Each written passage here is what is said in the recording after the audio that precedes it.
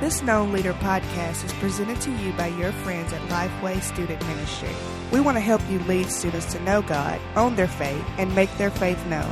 You can find other incredible student ministry resources as well as Fuge Camp information at www.lifeway.com/students.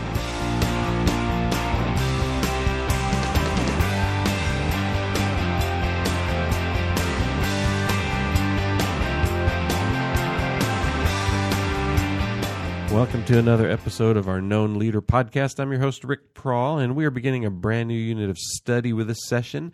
It's a unit of study called His Life, My Life, and leaders, as you're getting into this study, this is the first time with Known that we've done a book study for the entire month of study, and we are going to be looking at the book of Colossians. Each session in this study, we're going to look at the first half of a chapter in the Bible study session. We'll look at the second half of that chapter in Colossians in the midweek material. And so if you're not using the midweek material, this might be a good month to begin using that midweek material. But we're going to work our way through the entire book of Colossians in this month. And I've got a guest in the studio. Paul Turner is here with me. Paul, how are you? Man, I'm doing great. How are you? I'm hanging in here. Mr. Coughs a lot. That's right. Yeah, hopefully this cough is not going to get in the way of our podcast here. I hear you. You know, Paul, as we get ready to get started with this whole unit, I'm really excited about it. Before we do that, why don't you tell folks a little bit about what you do here at Lifeway? I travel a lot, do a lot of speaking and training, get to spend a lot of time with youth leaders, youth ministers, just encouraging them, but also just helping them to understand how we would love to come alongside and partner with them in ministry. Right. That's good. Yeah. Well, I appreciate you taking the time to help us walk through this study of Colossians. And again, leaders, we're calling this His Life, My Life, and we're really talking about this whole topic of lordship over these next 4 sessions. That's going to be the focus. And, you know, this is a know study in that known dynamic of know God, own your faith, and make your faith known. And we really want to help students get to know God and the process of what does it mean for Jesus to be Lord of my life over these next 4 studies. And so, Paul, this first session we're calling a transformed life. We're going to look at the first half of Colossians chapter 1 with the question, how does a relationship with Jesus affect me? And, you know, this idea of lordship. We're going to look at 4 life principles in this session. Let's just jump right into these as we're looking in Colossians chapter 1. This first life principle is over these first 8 verses of Colossians 1. It says, Jesus fills you with faith, hope, and love.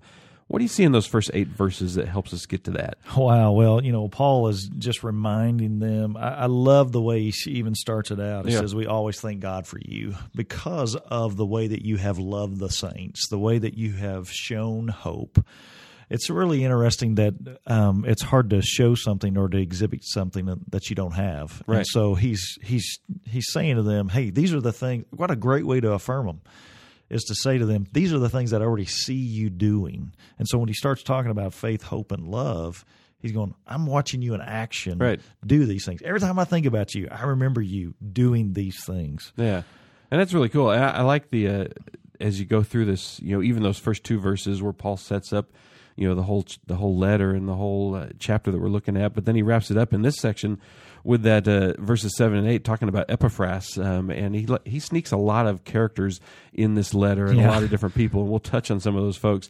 But he mentions that even Epaphras told us about your love in the Spirit, and so there was actually something going on in their lives that Jesus had made a difference in their lives, and it had spilled out to where folks were seeing that and hearing about that. And that's part of that whole aspect of lordship. Well, it is. And when you talk about a transformed life, those things can only come about when Christ has transformed you. I mean, you can talk about those things, but when you're exhibiting faith, hope, and love, it's obvious that God has come in and not just made a difference, but has transformed your life. That's right. And so he's showing them the evidence of what they're already doing as a testimony back to them. That's right. Which is pretty strong. Yeah. And I think that's one of the things that we need to be careful to point out in the students that you and I get to work with and the folks listening is find those where you see students doing those things. Make sure you talk about those. That's right, yeah. Talk about how you see God at work in their lives, where they're exhibiting faith, hope, and love. Oh, yeah.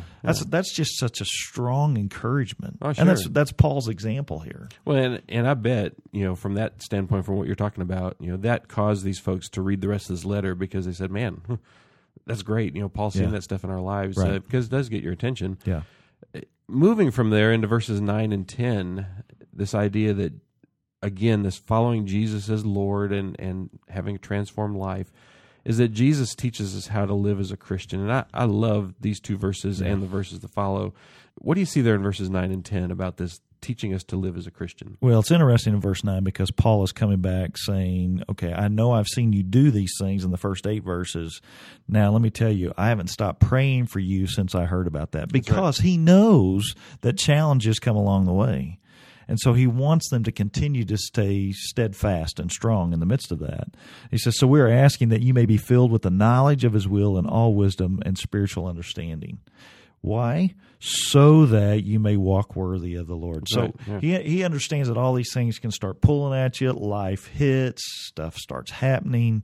And so he wants them to stay grounded in the midst of not only the good times, but in all times of life, because that is evidence of a transformed life. Yeah. As leaders are looking at those two verses, especially that phrase, to walk worthy of the Lord, what does that mean? How can we communicate that to students? Yeah, and but I think the important thing to remember here is that this is evidence of transformation. Right. This is not how you get transformation. That's right. Yeah, that's exactly right. Because then it becomes a works-oriented kind of thing. This is evidence that God has changed your life. There's these simple steps that you and I take. We were just talking about this a little bit earlier in a Bible study that I was working on about this whole idea of being courageous. Right. And the most courageous thing that you can do is surrender. Well, that doesn't sound right, but that's exactly in God's economy. And so he is reminding them that, listen, I'm praying that you continue to stay strong in all these things that I've already seen evidence of you doing, because I know that life's going to happen. And that is the way in which you walk worthy, is that you continue to stay grounded on those things that you already know and things that God will continue to reveal to you. When he says in that process, you're also going to bear fruit in every good work. And the things that we're doing as a reflection of Christ in our lives, we're going to bear fruit, which goes back to those first 8 verses. Part of the fruit that the Colossians were bearing was that faith and that love that springs from the hope that they have in Christ. So he ties all that together. This prayer, verses 9 through 12, I use often with students and pray this over them, that God would just fill them with his will and spiritual understanding, which moves into verses 11 and 12, that this part of this transformed life is that God strengthens us. Jesus strengthens us. What do you see there in those verses? Well, that's the only way that you and I continue to live a transformed life, if he strengthens us, because we know what our strength is like. We know where that will run out pretty quickly. According to his glorious might. I like that. Yeah. Everything points back to Christ. It's not the focus is not on the individuals at Colossae. The focus is on the God at work through them. That's right. And I think that's an important thing to remember when we're working with students, is that we help them to see God at work in them. We like to be stroked. We like for people to go, oh, man, look what you did. Yeah. We need to be careful to say, man, look, here's what I see God doing through you. Right. This vessel that God is using in a strong way. And then he says, giving thanks to the Father who has enabled you to share in the saints' inheritance in the light. So everything points back to God. That's right.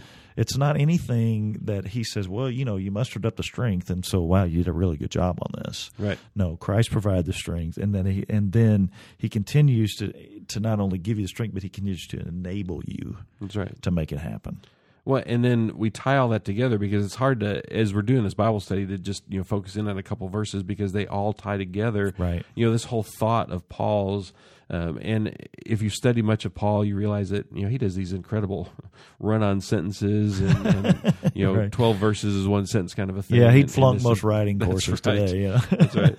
And his entire thought process, he ties all that together with verse 13 and 14. Is that not only does Jesus teach us how to live as a Christian and he strengthens us, but Jesus rescues us, which again goes back to that foundation of everything that he's talked about. But what do you see there in verses 13 and 14? Well, it's really cool. Not only does he rescue us, which is important, but then look what he says here. And he's transferred us into what?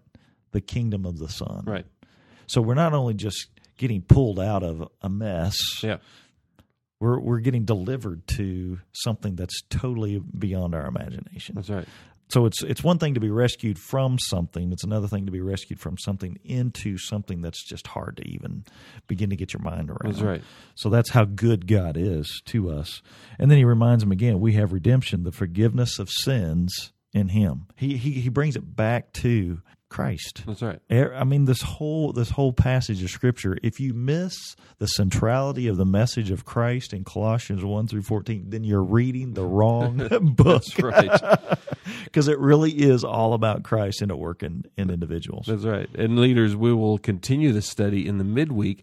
Paul mentioned the centrality of Christ in most of your Bibles. That's the subhead for the next set of verses in Colossians, beginning in verse 15, and that's one of my favorite passages of Scripture. I didn't even notice that. It is. That's right, and we're moving into that Paul's beautiful description of Christ.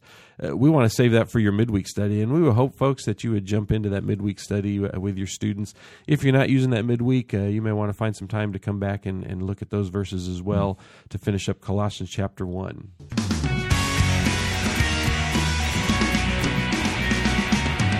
Thanks for joining us this week. Leaders, again, our question this week is, how does a relationship with Jesus affect me? We've looked at 4 life principles.